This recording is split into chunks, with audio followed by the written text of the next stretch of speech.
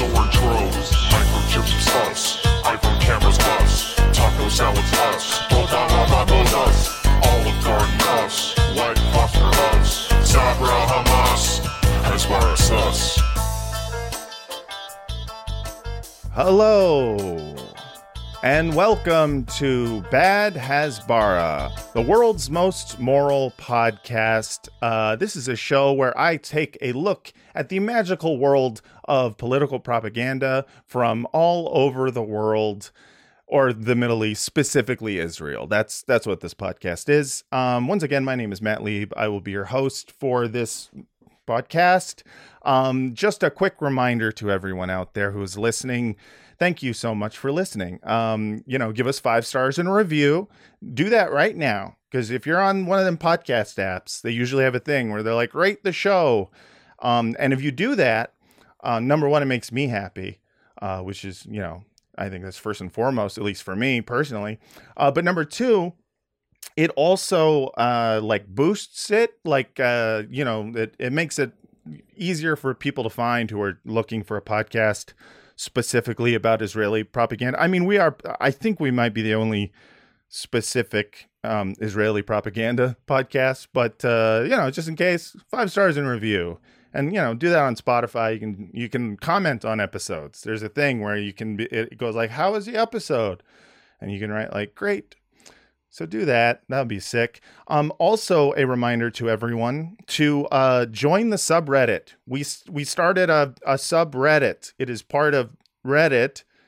There's like a section of it that's called Bad Hasbara. If you join that, you can talk to other people who listen to the show or who like to share funny and horrifying video that they find from, Israeli government media channels and American media channels and European. Basically, everyone's doing Hasbara. If you're, in the English speaking world or in the European world, you're going to find some crazy ass shit. A lot of talking points coming directly from the Israeli government, and they're a lot of fun to share. And it helps me out because that way I can get fucking content for the show. So that's a lot of fun. So do that. Join the subreddit. Shout out to Mod JP Ben. Also shout out to Adam Levin, who is helping me with this podcast, do some production work and get clips and all that shit. Pretty badass. Finally, if you are watching this with your eyes on YouTube, cool. I love you. You know that I do. But also, this channel will continue to be demonetized because I play a lot of clips and I do a lot of things that is, copyright is against the law, I guess. I'm a criminal. I'm an outlaw. This is the way I like to put it. I'm a bad boy. I'm a really bad boy. I'm a bad person is the thing. And so I am getting demonetized constantly because of the copyright infringement claims. So if you want to support this show, but you don't want to listen for whatever reason, you like looking, cool, go to patreon.com/frotcast and join the Patreon. Because if you go to the patreon.com/frotcast, then you can get this show as well as other shows. That I do a lot of show here. I'm going to put a ticker on donate now, patreon.com/frotcast. Look at this. See, I'm figuring out the technology as we go. Okay. So you can go there.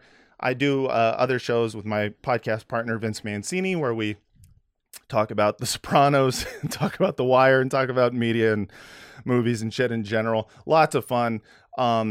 Surprisingly, those are also very political podcasts because both The Sopranos and The Wire are very political shows. So join the Patreon. Help me out if you want. I don't care. I do care, but I want to pretend like I don't care. Okay.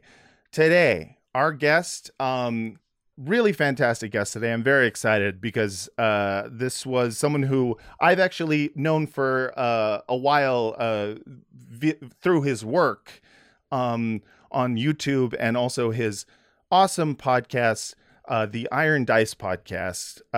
Ladies and gentlemen, everyone else, our guest today is Dan Arrows. Oh, let me add him to the Yeah, there we go. And then we're gonna flip. There we are. How you doing? Nice. Hey, Matt. Hey, piggies. So glad to be here. What's up? Ready to represent the second worst country in international media here and now. Hey, listen. First of all, much love to Germany. Not for their past or their present, but to the Germans that I have met individually, who I am going to assume, based on just meeting them, that most of the country is filled with like really cool, good, smart, good-hearted people, and it's not all, insane people who forgive genocide, right? Yeah, I guess so. I mean, I haven't talked to every single one individually, but it sure tends to feel like the opposite these days. Yeah. I mean, listen, I would never paint any country with a broad brush, no matter what they did to a portion of my family. But really, really comfortable on this podcast for me so far. I'm here to confront you as an avatar for all Germans. Yeah, you should. Yeah, I had it coming. But no, I'm very excited to talk to you today because I want to talk to you and our audience today is about Germany, which has a very interesting role, I think, in the last few months. Since the retaliation for the attacks on October 7th. I think a lot of people are coming to this whole, Israel-Palestine conflict, to use that reductive term. They're coming to it, I think, new. Like, a lot of people don't know anything about it. So I think people are looking at Germany and going like, what the fuck is going on there? What? And I think, as someone who's followed this for a while, I'm like, oh yeah. If you didn't know, Germany, huge supporters of Israel in a way that I think is, on the one hand, understandable, and on the other hand, totally baffling to anyone who's just like, but isn't genocide bad? Right. Yeah. I feel like it's shifted into like a whole different mode on October 7th, because prior to that, Germany was always kind of like juggling these two aims of really caring about international law and international institutions and what the UN says, and ascribing meaning to that and having it as this sort of like moral guideline for their actions.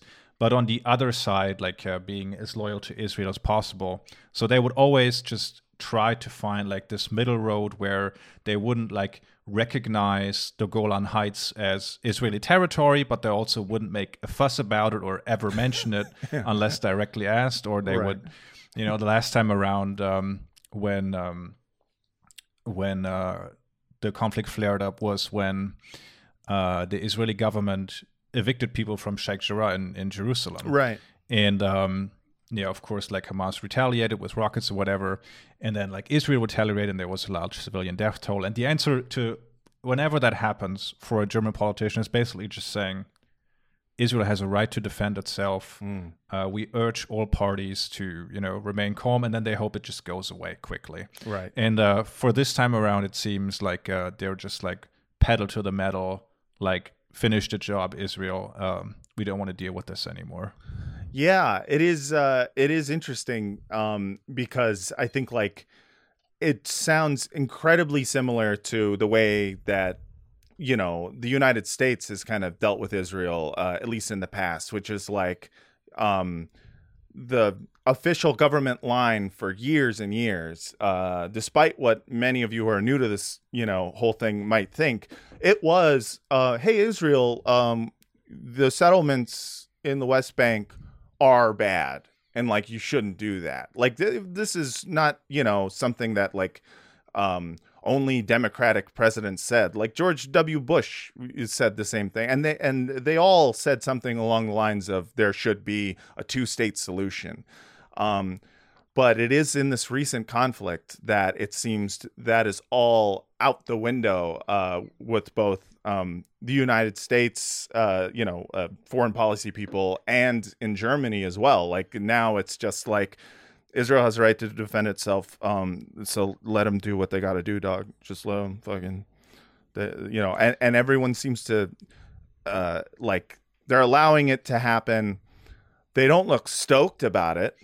But I will say that I have seen some more full-throated, like pro-Israel support coming from Germany than I think I had maybe seen or even noticed in the past. Yeah.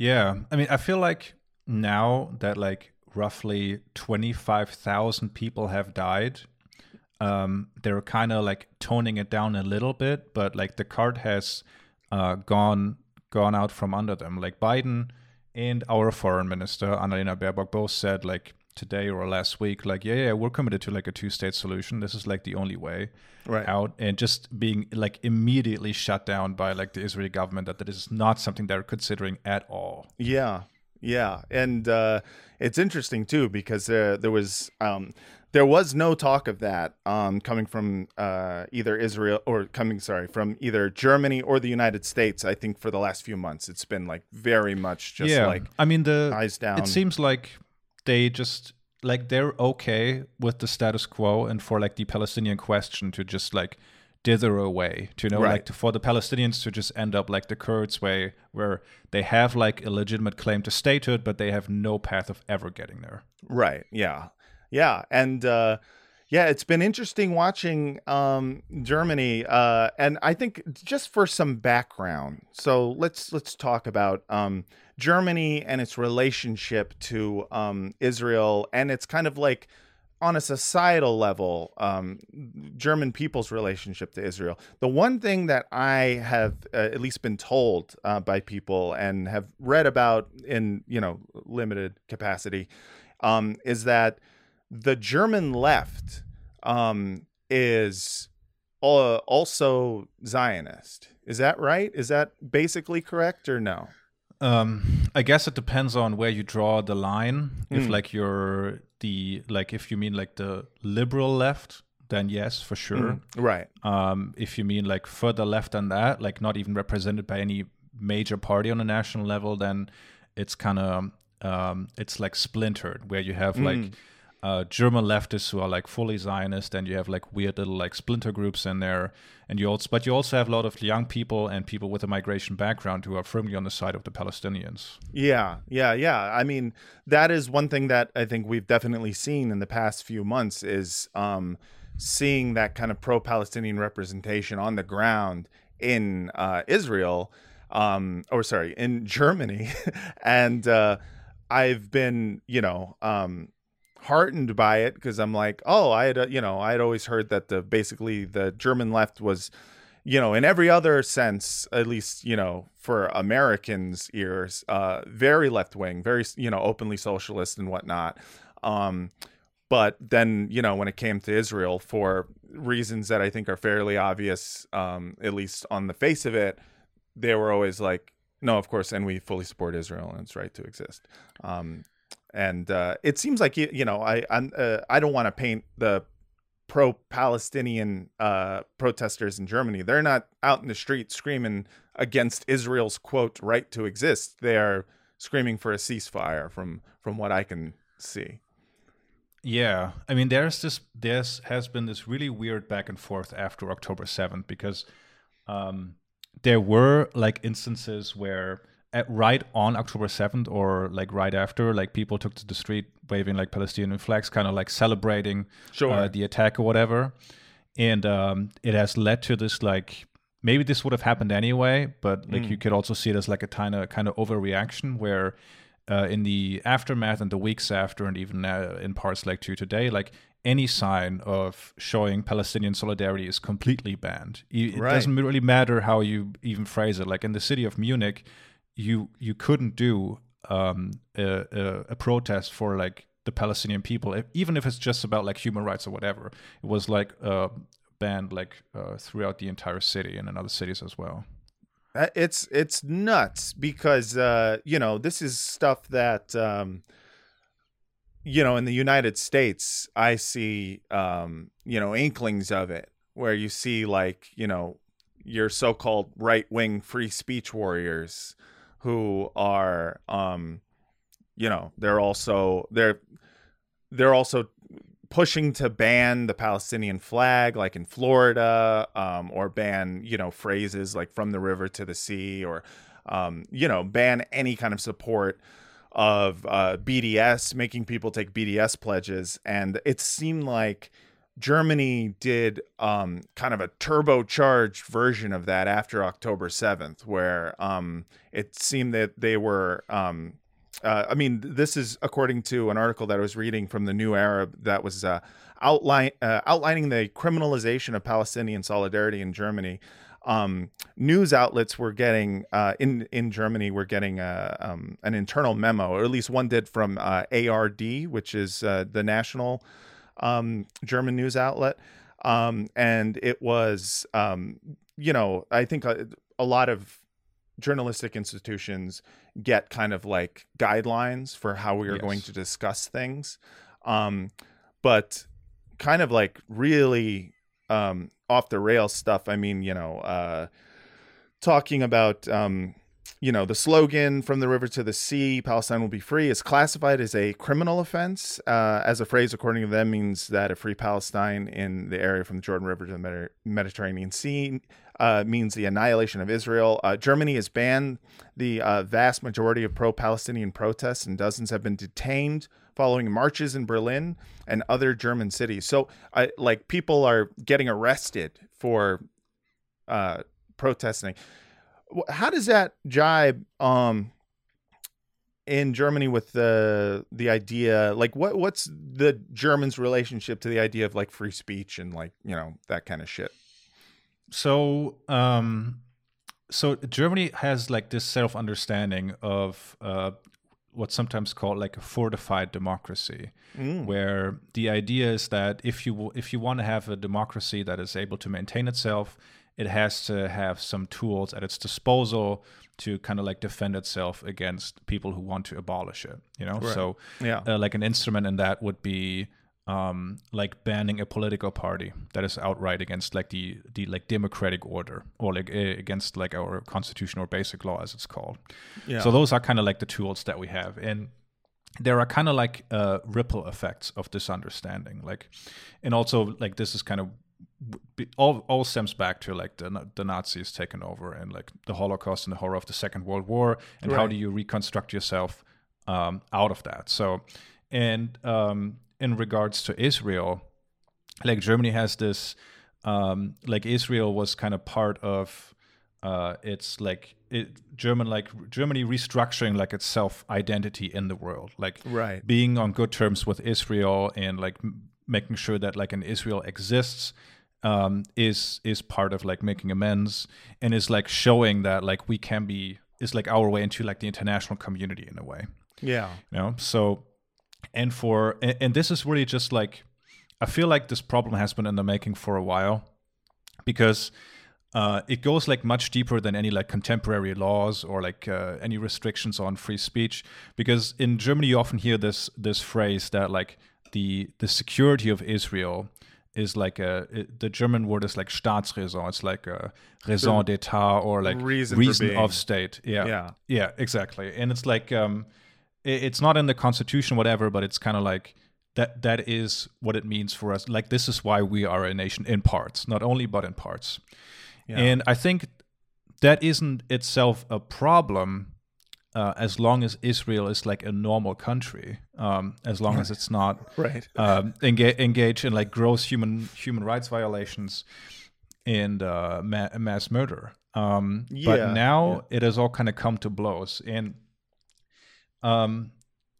I think we're now seeing like the effects of what Germany has understood anti-Semitism to be, because like each government has to decide for itself, what even is anti-Semitism, and there are like conflicting definitions of that. The one that the German government goes by, or that they recommend to their people, is the one from the International Holocaust Remembrance Association, which is not without its detractors.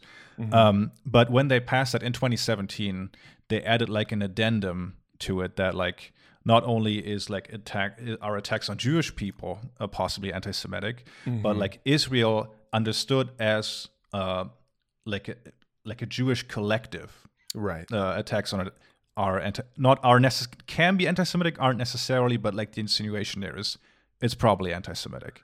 Yeah. So we've had a lot of that as well. The over here, the term that they've tried to basically trademark is the new anti-Semitism, and it has been an obsession, mostly among like conservatives and neoconservatives in the early aughts.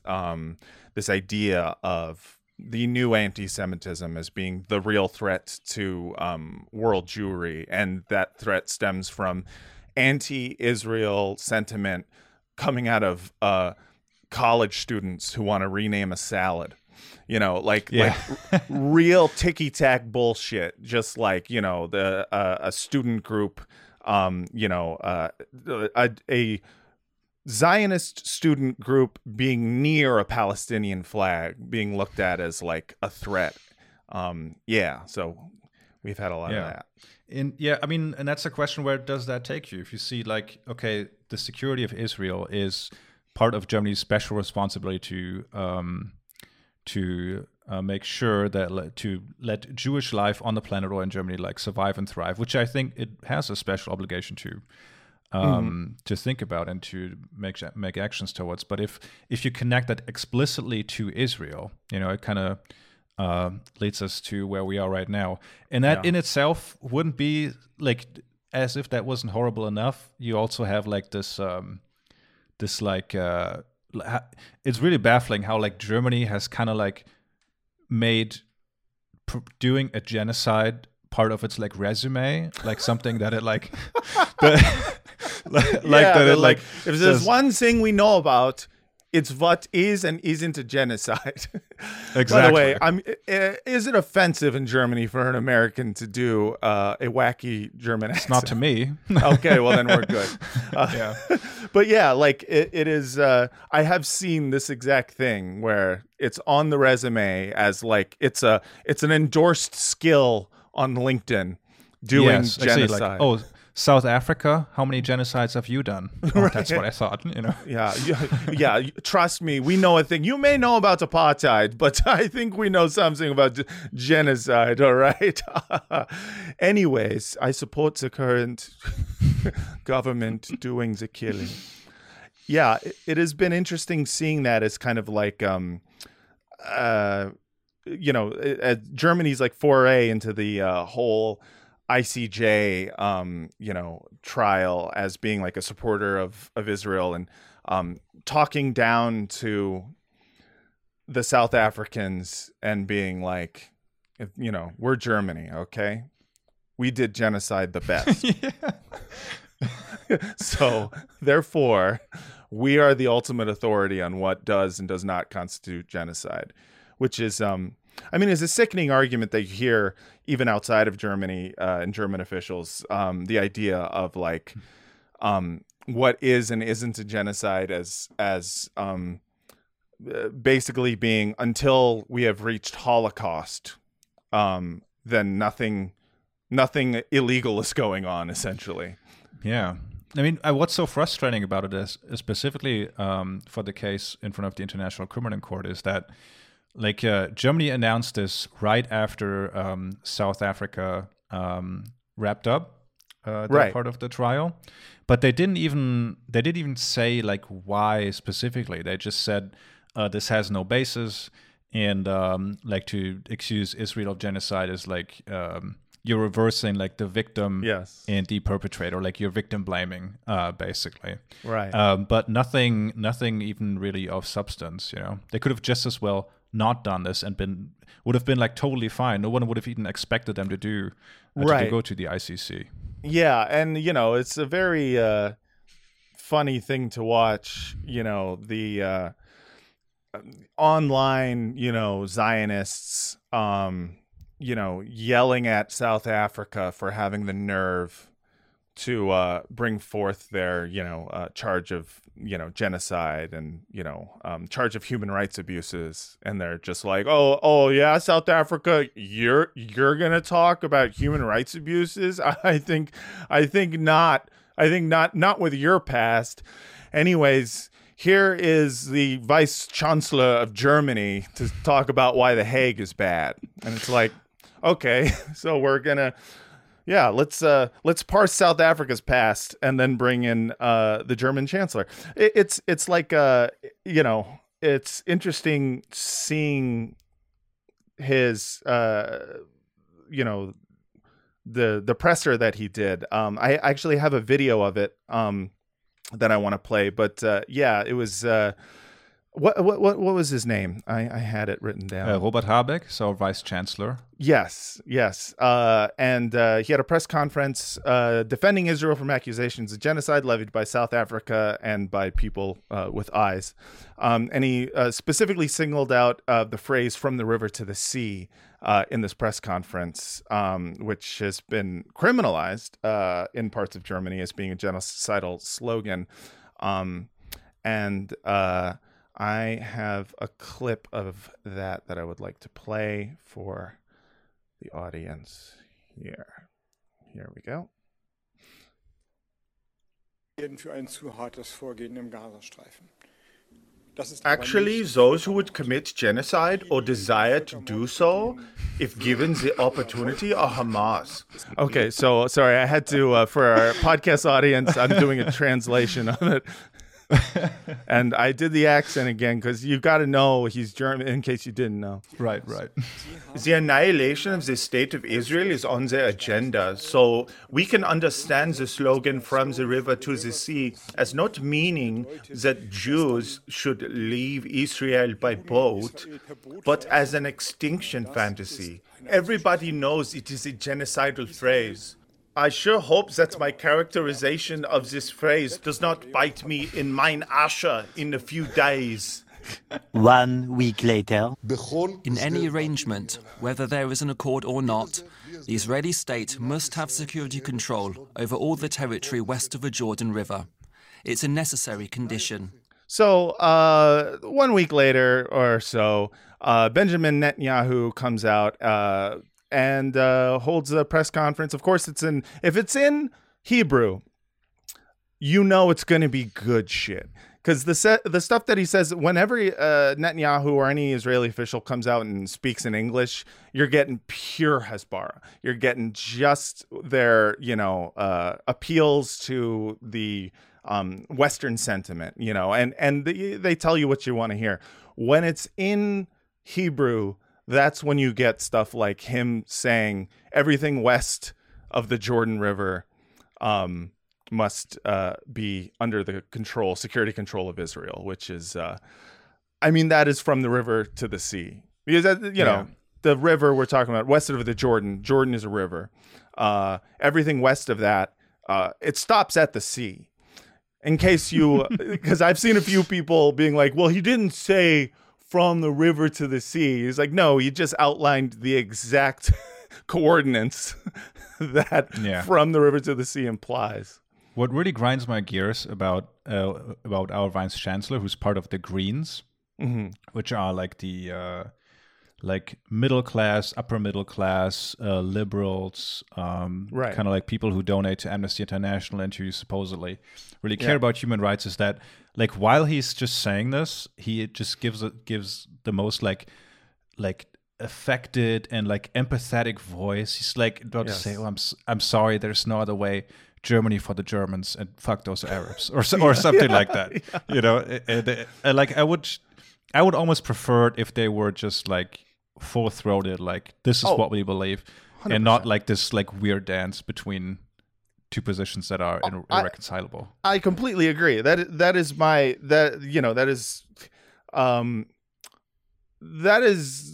main target when it comes to this podcast, and then also my own like content that I put online is this kind of like wishy-washy liberal Zionism thing where we want to have our I'm the good guy cake and eat it too, trying to present yourself as the, progressive, tolerant, whatever, empathetic one, while at the same time holding this completely contradictory, viewpoint that Israel got to do what Israel got to do. And Right. it's so sickening to me because it's one thing that I think I and a lot of people detest about liberals is that I feel like at least right-wing people in some sense know they're a piece of shit. Like deep down, right-wingers know they're pieces of shit, whereas liberals think they're good, and I can't have that.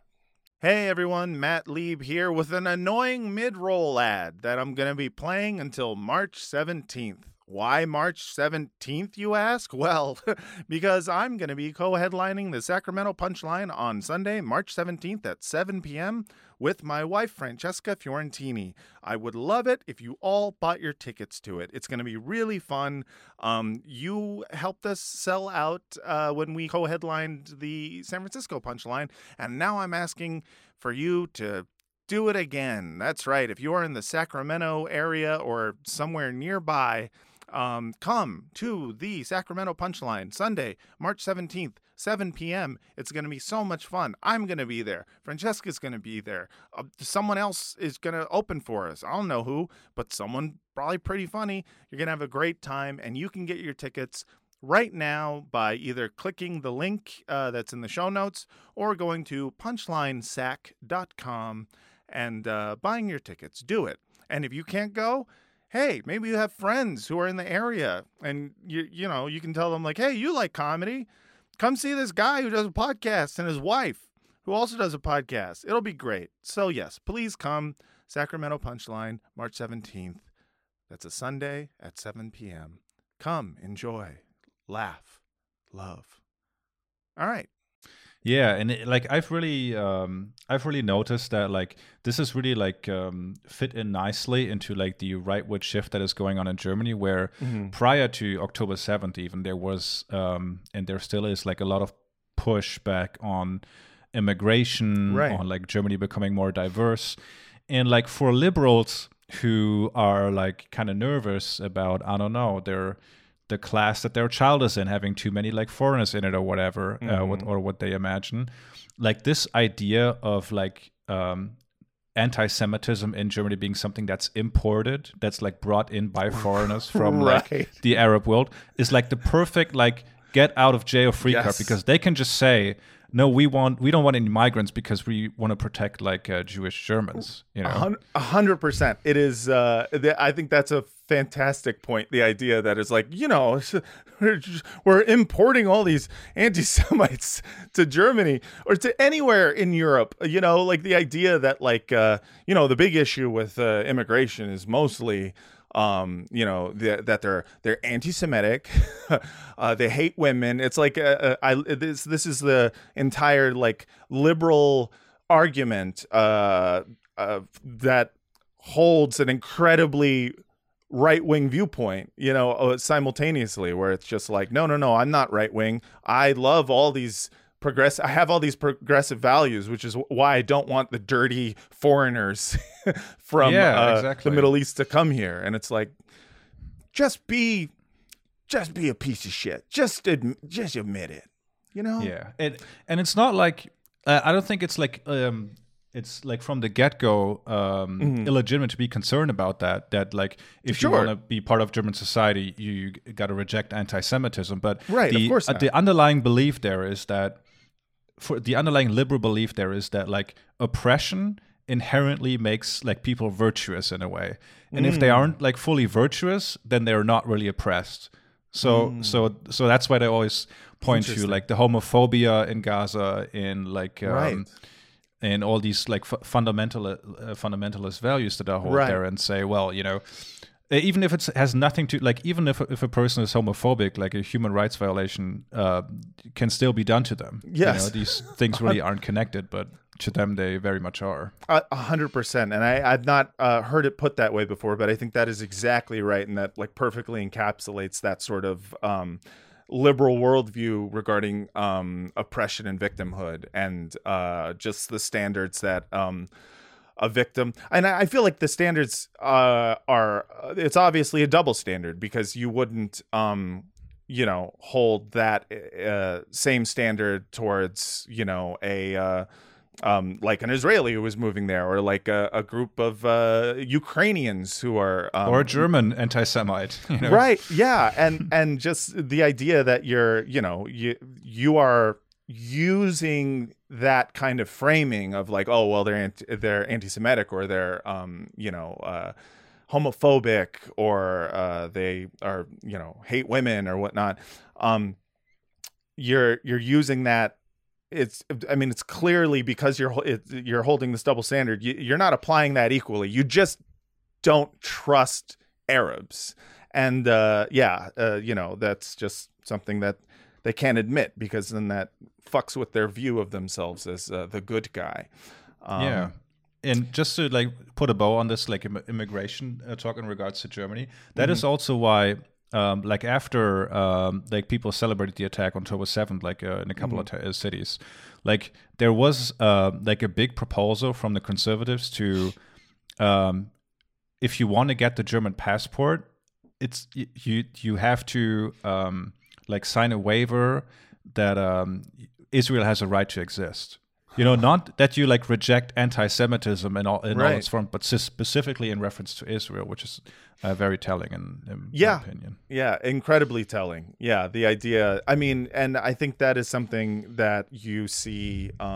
Beyond just that, you see that in the way that anti-Semitism and anti-Zionism have been interlinked, that one has superseded the other at this point, where it is kind of okay to be anti-Semitic as long as you support Israel. Because if you support Israel, that is your the ultimate expression of loving Jews, which as a Jew, I'm like, huh? Because for me, for example, I as someone who goes on Twitter still, big mistake, but is still on that horrible website. Elon Musk has done this thing where he has opened the floodgates to the Nazis, and they have been, they've really been like going crazy, at least in my mentions, for the last like month or so. And you see simultaneously his promotion of these pro-Israel Hasbarists on the timeline, where he's like he has set the algorithm to push their posts, and he went to Israel, he kissed the ground. I think the Onion said like he cried tears, and he was so happy to be back in an apartheid state. And this idea of like, you can say all the anti-Semitic shit that you want and hold all the like obviously anti-Semitic coded views that exist out there, like your great replacement theories or whatever right-wing fucking Soros shit you want to put out there, anti-George Soros shit. You can do all that as long as you are supporting Israel, which is the avatar for all Jews now. And it's interesting, bringing up the immigration thing, at least for me, because in America we have a different anti-immigrant thing, because all of our immigrants are from Latin America, or at least that's the ones we target. And of course in Europe in the last decade or so, you see a lot more of the anti-Arab immigration things, at least on the right. So what I want to ask you is about like there's a new right wing that exists, that is coming out of sort of the mixture of pro-Zionist, pro-Israel politics and anti-Arab sentiment, where you've basically got people who are spouting right-wing talking points about immigrants and whatnot, but freeing themselves from the burden of being labeled anti-Semites. And by supporting Israel, have you seen a change? Has that, how much has that melded into sort of like more left-leaning or liberal, like spheres, at least in Germany? Like how much is the anti-immigrant stuff like starting to, at least since the 7th, like pop up again? And are you seeing it from liberal spaces, or liberal commentators?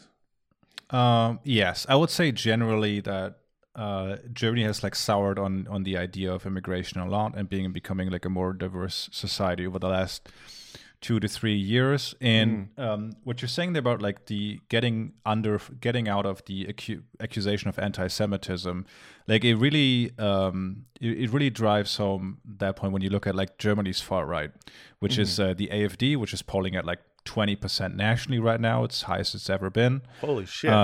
And specifically in the East, they're like a full-on like neo-Nazi party. They're like the Wehrmacht really didn't do anything wrong and whatever, you know, like they're about as extreme as you can get. But if you look into what they do in Parliament, like the anti-BDS resolution that was passed in Parliament was initially a proposal from them, like from the AfD. Yeah, you know, wow.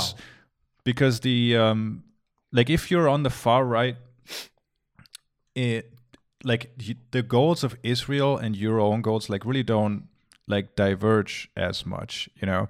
It actually it plays into your hands this idea of that like Jews aren't really safe anywhere except for in Israel, because, you know, if you're far right, you want them gone out of your country as well. Yeah. And but yes, right now I do remember something like that.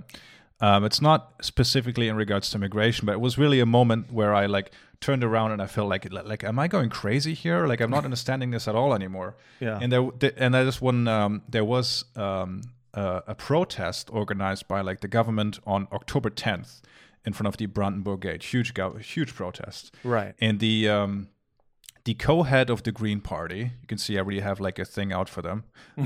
He held a speech, and he said, this really stuck in my mind because this was so shocking to me. He said that like for a morally upstanding person, there's no other option than to stand with Israel, the homestead of the Jewish people.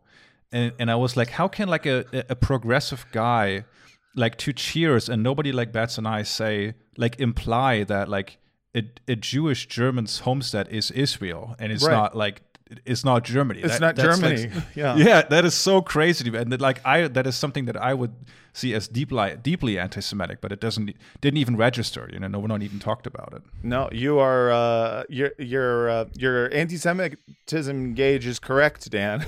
It's insanely anti-Semitic, and you're not crazy. Nor is this an experience that you've had like.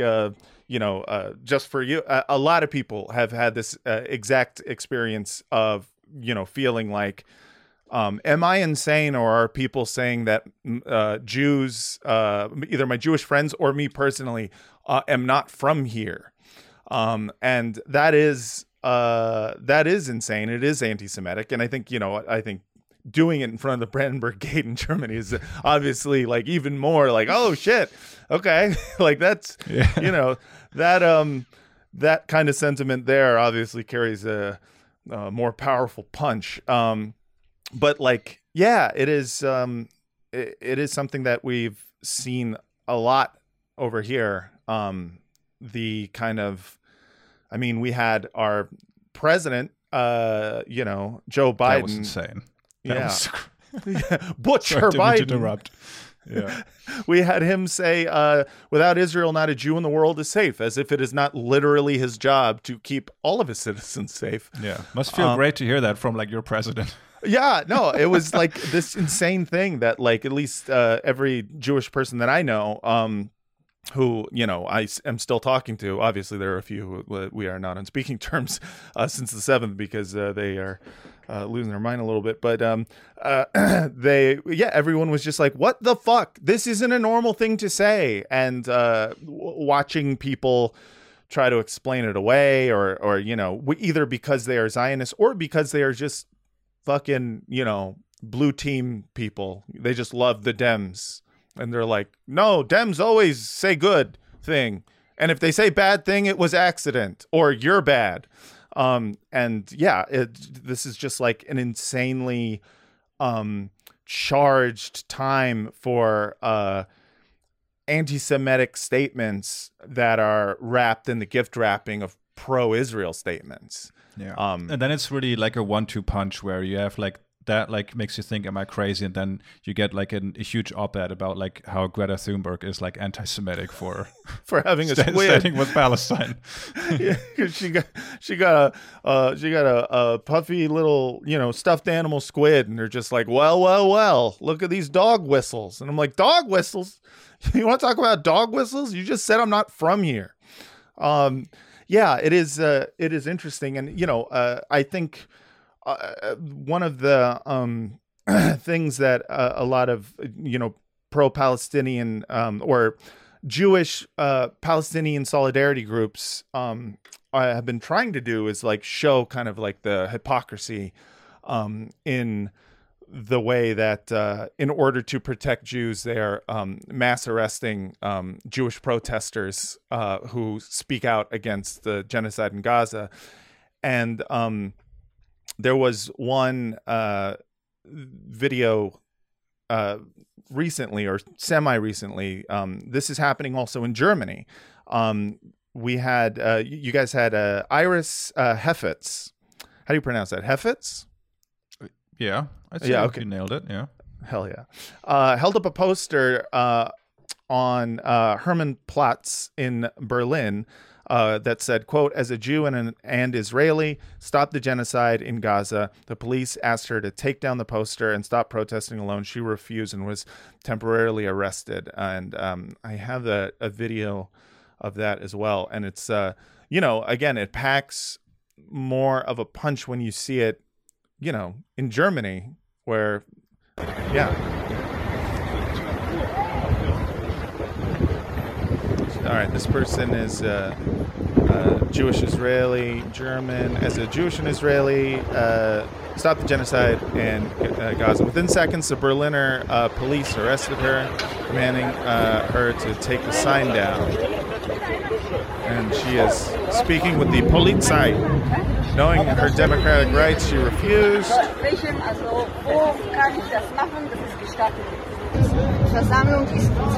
Shortly afterwards, she was arrested.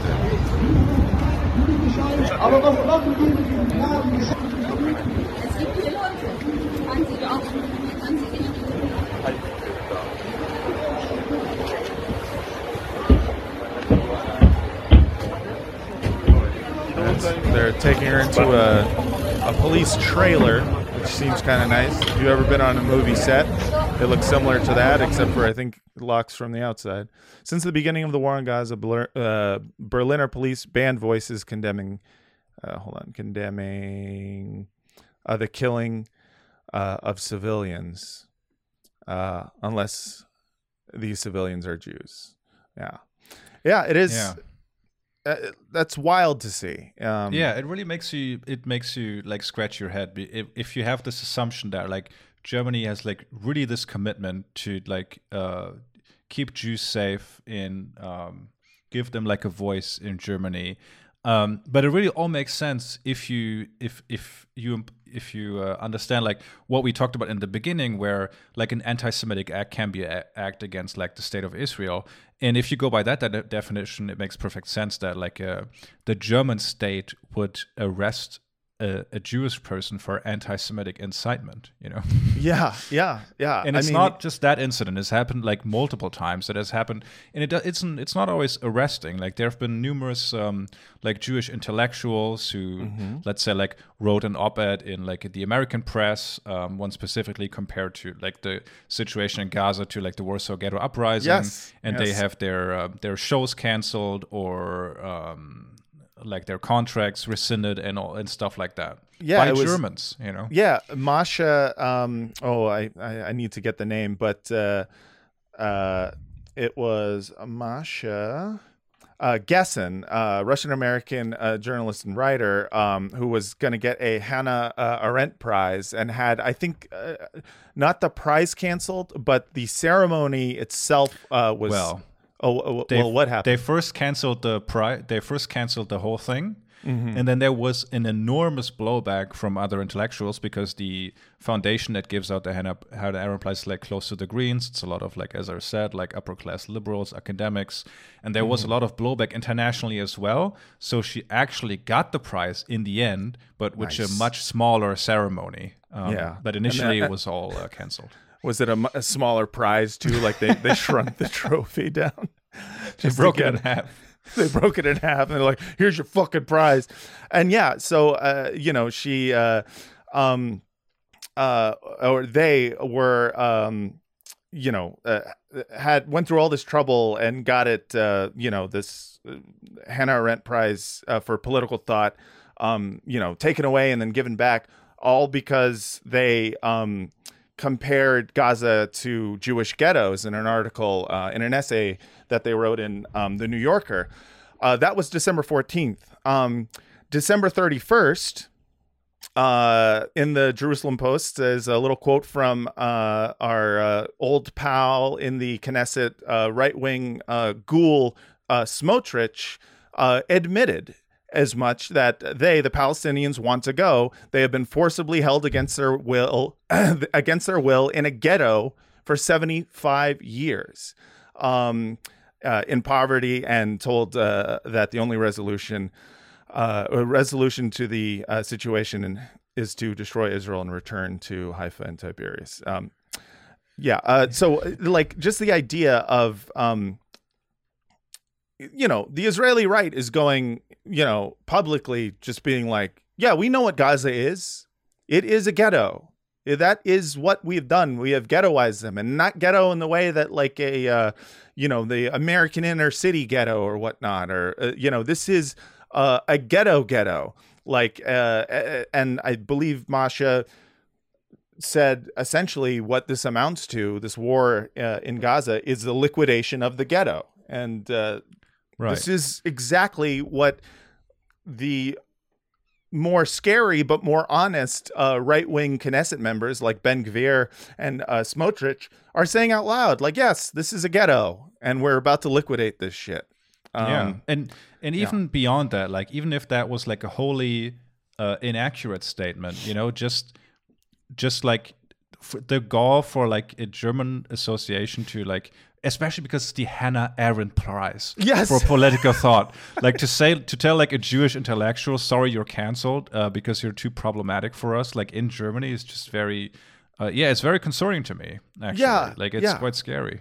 And it's like, it's all so, it's all so on the nose level ironic. Like, it's if this were written, in fiction, you would just be like, I don't know, you're kind of beating me over the head here with the dramatic irony, but it's, it is real life. It's not fiction. These are completely, contradictory views that to anyone with a brain and a sense of irony would be like laughable at the idea of like canceling this.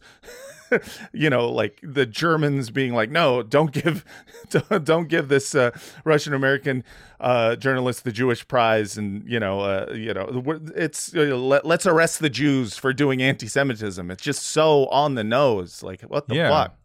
What I think is really important there, and what that specifically draws into focus, is that a lot of people have this assumption that, like, oh, the Germans, they can't help themselves, like they're just overzealous because of their history, and it's really not that. It's not about protecting Jewish sensibilities. It's about protecting German sensibilities. For Germans, for their self-perception to combat anti-Semitism is like being a good person, which it is, but they extend that fully to Israel and all its actions.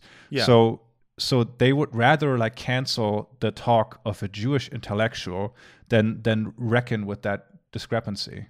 Yeah, I mean, and that's the thing. It's like, yes, it is true that to be against anti-Semitism is good and makes you, at least in that sense, a good person. Of course, the idea, though, is that, you know, at least with liberals, is it's using this as a way to either not honestly engage with this intellectually in any sense, or using it for the purposes of holding an incredibly right-wing view. You know, so you either have liberals who are, you know, useful idiots for the right, or you have liberals who are, you know, not really all that liberal, you know, and get to just, you know, look at themselves as a good person and hold these completely conflicting views. Yeah, it's just, it's one of the things that I think blows my mind when it comes to the way we talk about Zionism is, and the way that anti-Zionism has been turned completely into this idea of anti-Semitism, where you have allowed yourself to, you know, hold anti-Semitic views and allow anti-Semitism, you know, to happen, and cheer it on. But because it's pro-Israel, you're like, well, that's fine. You know, I am, as long as I feel good, like I'm the good guy in the end, then I can let this happen. Right. And it's not like there aren't like discerning Jewish voices in Germany about this as well. It's just that they're kind of like pushed out of the conversation a little bit. Like one of them is like, not just a little bit. One of them is like Deborah Feldman, who had like a sort of like a mini debate on a public broadcast with our vice chancellor, where she said that she feels very uncomfortable about her like her Jewish identity being used as this sort of fig leaf to back the actions of a transparently like far right, in parts fascist government. Yeah. And she has been, and she explicitly said, like, it's not great being a Jew in Germany that doesn't like Israel. And she has been like criticized for that a lot, like especially from Germans and from conservatives for even like suggesting that. But in their mind, like, and they have said this publicly, like the idea of a Jewish person that doesn't fully agree with like Israel, what it's been doing for 40 years in terms of the occupation or just on a regular basis, like that is almost like non-existent to them. You know, it's like here and there are a few, but it's not really something that even registers on their radar at all. Right, and I think that that is a willing denial of that the diversity of thought around Israel within Jewish communities all over the world, outside of Israel and inside of Israel, is like, you know, that there are Jews who are huge critics of Israel, but the idea of giving them any air would piss people off, especially some of the more some of the more like well-funded institutions, and the ones that the institutions that have power and sway are going to be like, no, we need to ignore that because that totally fucks up our narrative.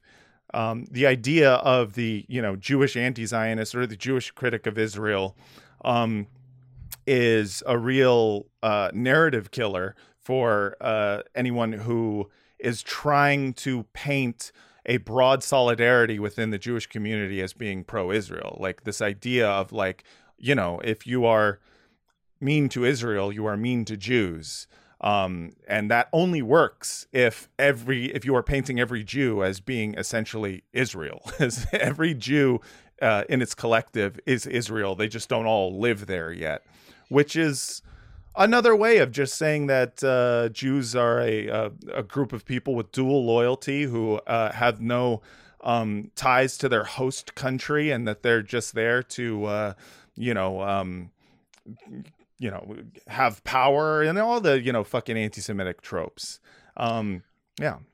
Yeah, and what you're saying about like this being like a structural issue is so true, and this is exactly what this intellectual that I just mentioned, Deborah Feldman, maligned in German society is that the voices you hear from German Jews are from these institutions like the Central Council of Jews or like the German Israeli Society, which are like explicitly Zionist in parts, like not just, if you there's a difference between saying, like, as a German, I think it's good that like Israel exists as this idea of a safe haven for the Jewish people. Right. That's one thing. Just like in a vacuum, putting everything else to the side.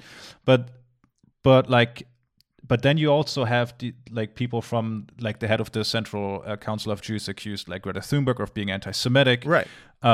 They're connected to a newspaper that's called like Jüdische Allgemeine, which is Germany's largest newspaper, and they published an op-ed piece last week by a German member of the Liberal Party, just saying like the civilians in Gaza are not innocent, and basically just like making the case that there is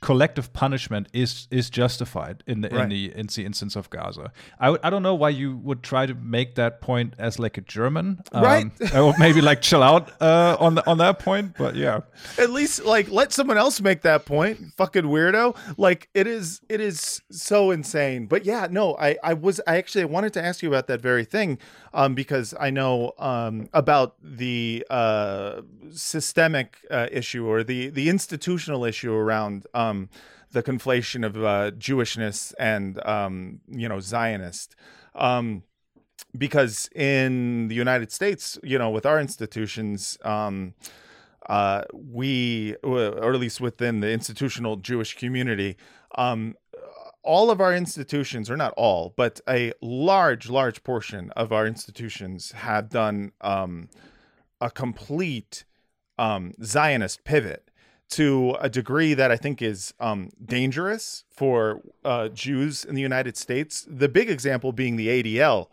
The Anti-Defamation League was, I think, started after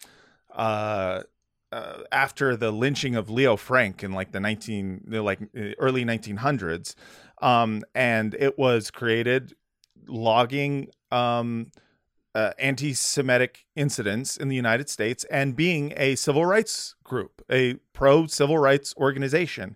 And the fact is that now, and for the past, I don't know how many decades, maybe, a couple, but at least in my lifetime, the ADL, I've watched it go from being a group that for the most part, would come out and be like, hey, that thing that guy said about Jews, being bad, that's anti-Semitic, to being a place that denies, anti-Semitism coming from the right, or at least ignores it in favor of trying to get the Hadid family canceled, or like trying to get a college student in trouble for, ripping down a poster, or, like these are institutions that were created in order to, keep American Jews safe. And the idea that they have been co-opted completely by the Israel lobby and are a part of the Israel lobby in the United States, to me, is like terrifying, because of the fact that it just completely discounts the idea that an American Jew might have other things on their mind to worry about coming from the right, So yeah, I wanted to ask about what kind of institutions you have there in Germany that are now just, or have they always been Zionist, or have they been kind of like a combination where they have like, I'm interested in them. I don't know about the Jewish German Council. Like I'd never heard that before. So for like the political question, should like an Israel exist, or does it have a right to exist, or whatever? Is it secure and important? That's a question that's completely settled, like in German politics. Like that's like the baseline. Israel has a right to exist. Even if you believe, well, does it have a right to exist as an apartheid state? Whatever. That's the baseline. But yeah, what you're saying is exactly right about this like far right co-opting, and like this is why this like Germany is talking so much about imported anti-Semitism. Well, at the same time, like the AfD is polling at like a 20% nationally, which is like our second most popular party right now. You know, and we actually had like a ton of like anti-far right protests over the weekend, like hundreds of thousands of people, but including incidents where people who like had like Palestinian scarves on or something like that were explicitly like shut out of those protests. And I don't know, this is just anecdotal, but I've seen like people complaining about being like spat on or like assaulted. Yeah, by the right or by the no. As this was explicitly by like climate activists, basically. Yeah, because this is like what combating anti-Semitism has like morphed into in Germany. But in terms of like Germany doesn't really have anything like AIPAC, for instance. You know? It's pretty self-sustaining, and it's not hard to understand why. Because like if you're a German person for whom this topic is from the get-go uncomfortable, I could totally understand like the German government just never talk about this at all, being like, come on, bro, like, can someone else like take this one? We really want to deal with this. There's a lot of countries that can talk about this, right? We'll just lay back in the cut. Please not us. Yeah, exactly. If you're... Hey everyone, Matt Lieb here with an annoying mid-roll ad that I'm going to be playing until March 17th. Why March 17th, you ask? Well, because I'm going to be co-headlining the Sacramento Punchline on Sunday, March 17th at 7 p.m. with my wife, Francesca Fiorentini. I would love it if you all bought your tickets to it. It's going to be really fun. You helped us sell out when we co-headlined the San Francisco Punchline, and now I'm asking for you to do it again. That's right. If you're in the Sacramento area or somewhere nearby, come to the Sacramento Punchline Sunday, March 17th, 7 p.m. It's going to be so much fun. I'm going to be there. Francesca's going to be there. Someone else is going to open for us. I don't know who, but someone probably pretty funny. You're going to have a great time, and you can get your tickets right now by either clicking the link that's in the show notes or going to punchlinesac.com and buying your tickets. Do it. And if you can't go, hey, maybe you have friends who are in the area, and you can tell them like, hey, you like comedy? Come see this guy who does a podcast and his wife who also does a podcast. It'll be great. So yes, please come. Sacramento Punchline, March 17th. That's a Sunday at 7 p.m. Come, enjoy, laugh, love. All right. A German person for whom this is already uncomfortable, and you see that like the Central Council of Jews in Germany is saying Greta Thunberg is like borderline anti-Semitic. Right. Like the cards are just like stacked against you to even like question that, because you want to be like an upstanding citizen and combat anti-Semitism and be an ally to Jewish people in Germany. So yeah, it's like everything is kind of like set up in a way where it naturally goes towards the end of these institutions who like they're not like hardcore Zionists, and they might even like criticize Netanyahu, whatever, because he's like the great sin eater of he really is Israeli society.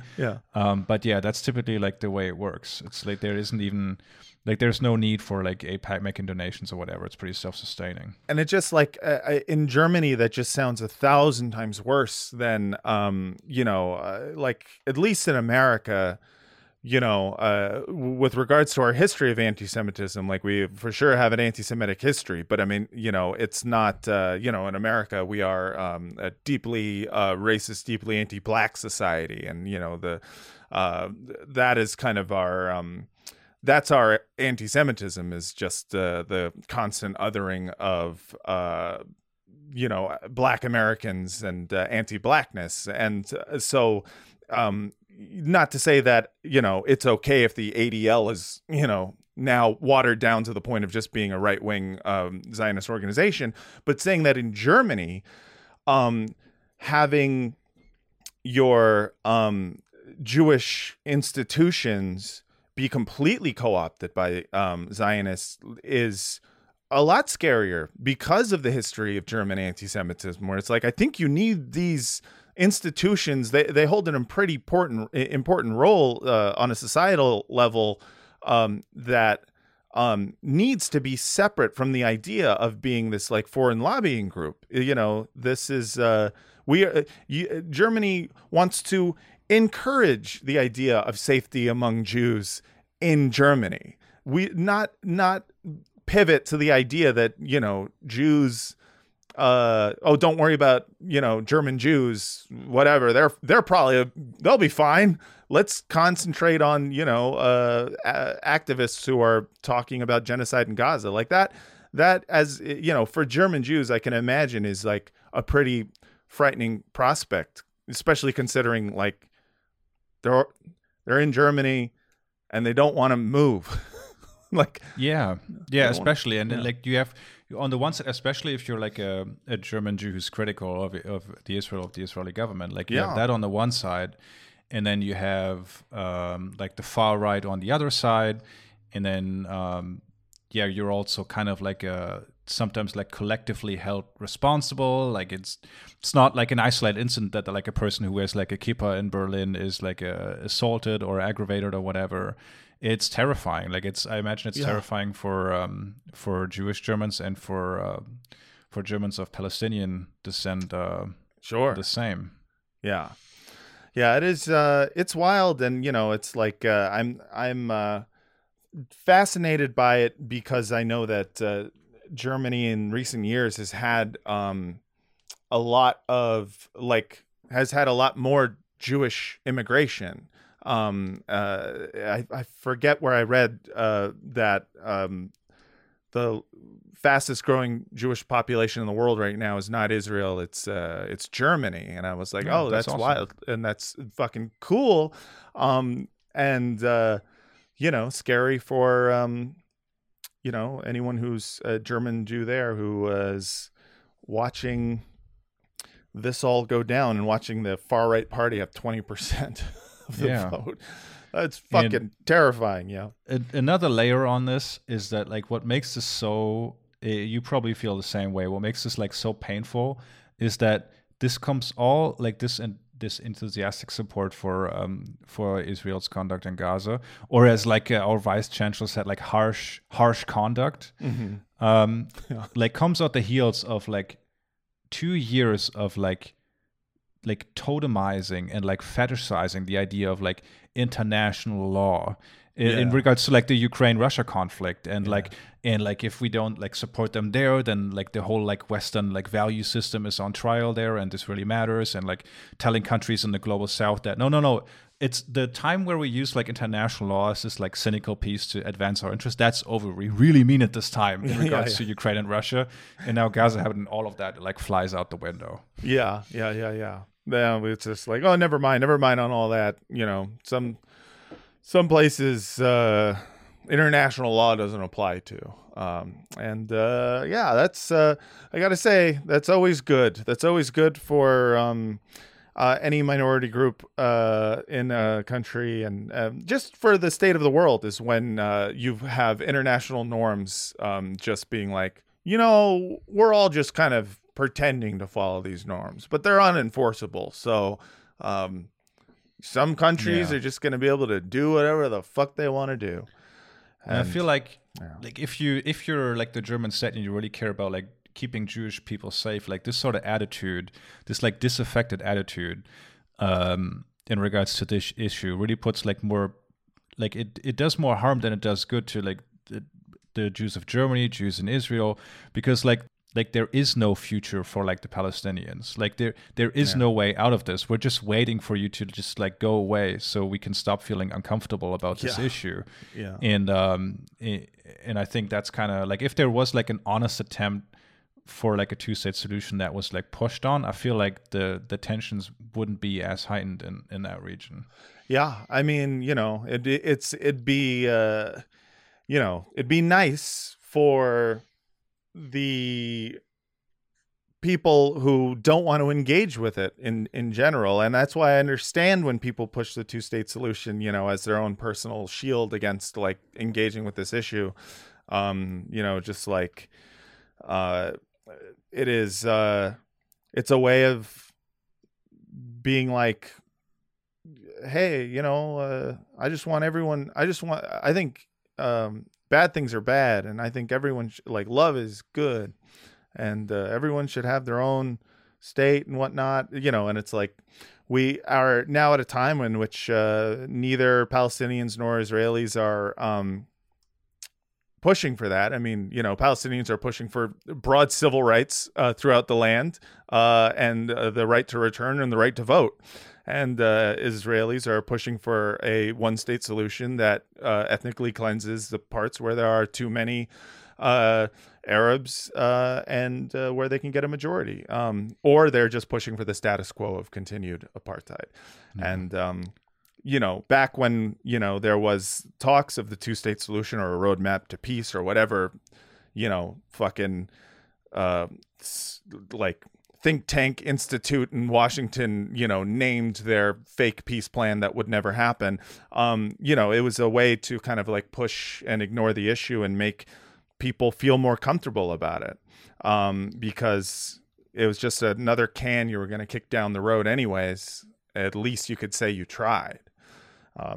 But anyways, I'm getting too deep. But it would be so easy to find the middle road there in regards to October 7th, where the German government could just come out and say, this is horrible. We stand with you. We stand with the victims, with the families of the hostages. Right.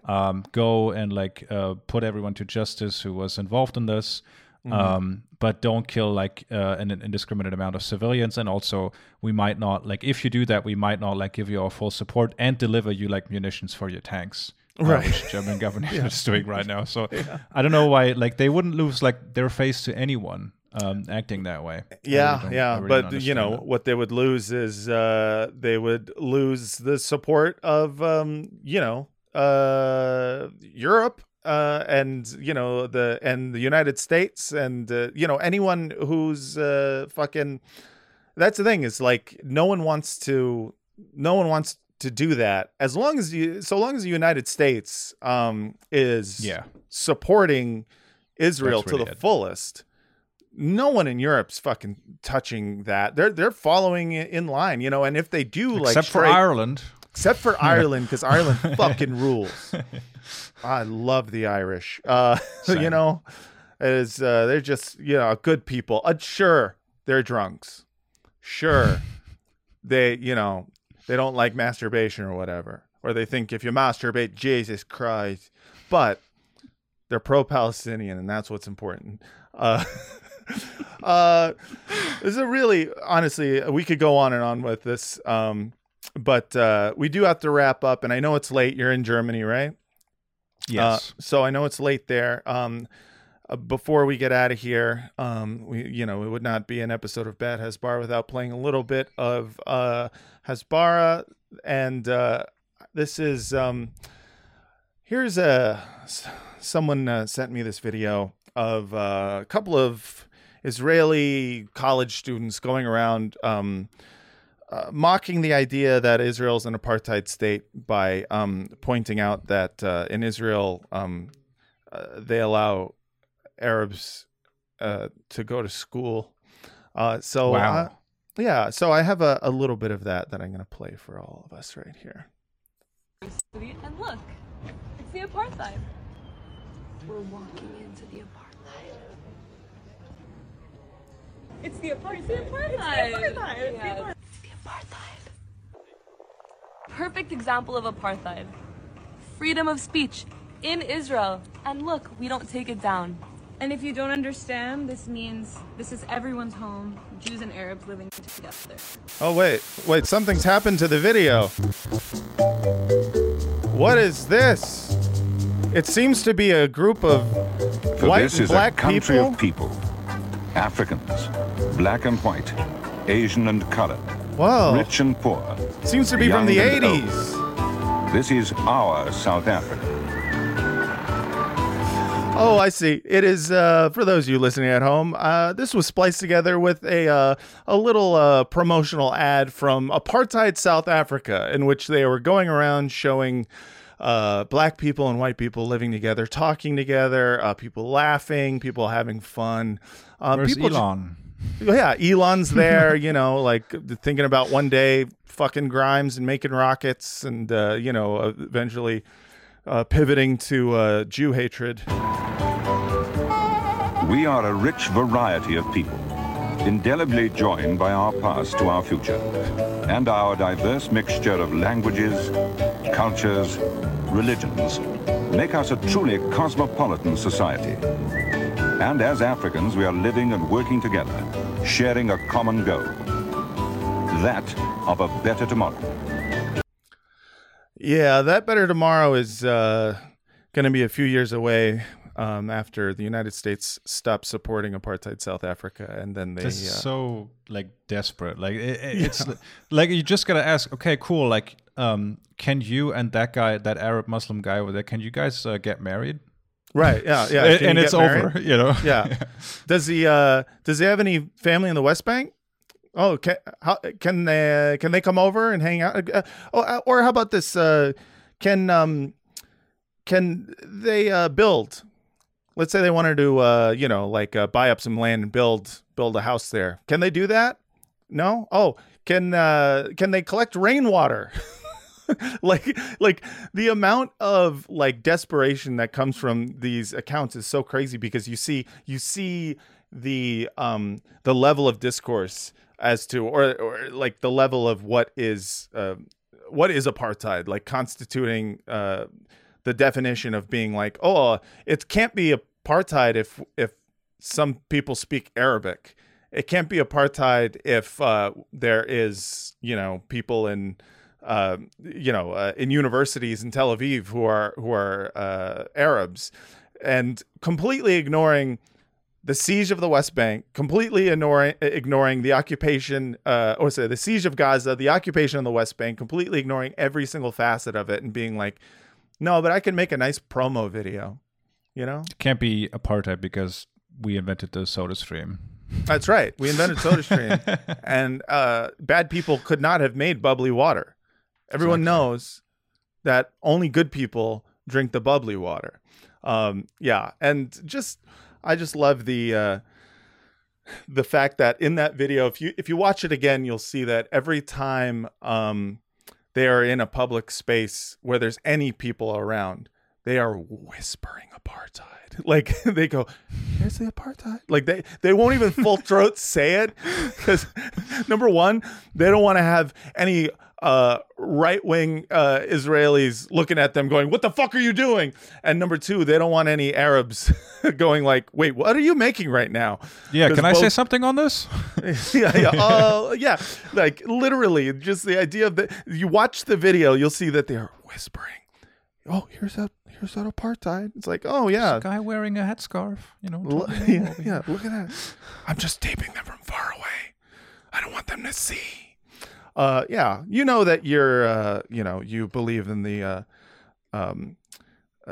moral rightness of your statement when you whisper the sarcastic premise. At least that's a reason to be optimistic, right? That this it's so pathetic. And we have this. We have almost Alan Dershowitz representing Israel at the ICC. It's not going great for them, I think. Yeah. On the Hasbara front, the one thing that keeps me going, the one thing that keeps me thinking, Palestine could one day be free, is that at this point they have forgotten how to do PR, and the worse it gets, the more I go oh shit, we're gonna win this. But yeah, hey, apartheid South Africa also made a lot of great videos, and hey, you gotta love it. All right, that is our podcast. Dan, I really want to thank you so much for coming on and talking with me at Bad Hasbara. Yeah, my pleasure. Thank you. Of course. Where can people find you?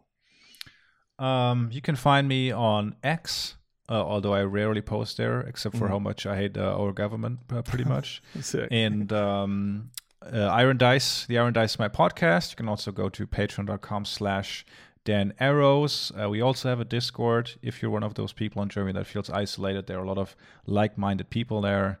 Nice. Check out my stuff. Check out Dan's Patreon and check out Iron Dice. Dan, seriously, thank you so much. And I'd love to have you back on soon as this continues. I mean, hopefully this doesn't continue and I won't have to have you back on soon, nor have this podcast anymore. But if it does, please come back again. This was a fascinating and enlightening conversation for me. Yeah, I would love to. Thank you so much. Hell yeah. And thank you all out there for listening. Patreon.com/Fraudcast for all of these episodes plus other episodes. Email me, please, badhasbara@gmail.com. I want to say this is a call, an official call to everyone out there who listens to this podcast. If you are someone who is a Jewish person, or even, if you were raised in Christian Zionism, who is now coming to realize kind of what's going on, and you don't have any place, in which you can say these things publicly, please, I would love to hear your stories. We had a great email recently that I'm going to read on the next episode. I'm going to read some of it. And people have been coming to this podcast and talking a lot about their own experiences with within Zionism and how they kind of got out of it, and the family that they are either losing because of it, or the family they don't talk to that much anymore, or when they do talk, they don't talk about anything serious.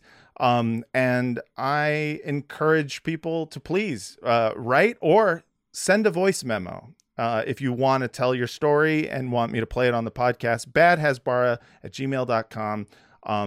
I love hearing stories of people who were involved in spreading Hasbara when they were younger and are now realizing what they were doing was kind of just being a propagandist. badhasbara@gmail.com. All right, everyone. Thanks again so much for listening. And until next time, from the river to the sea, let's agree to disagree. Krav Maga us, all karate us, Tiki Molly us, Michael Jackson us, Yamaha keyboards us, Jar Jar Binks not us, Andor was us, Heath Ledger Joker us, Endless Breadsticks us, Happy Meals was us, McDonald's was us, Being Happy us, Bikram Yoga us, Eating food us, Breathing air us, Drinking water us. We invented all that shit.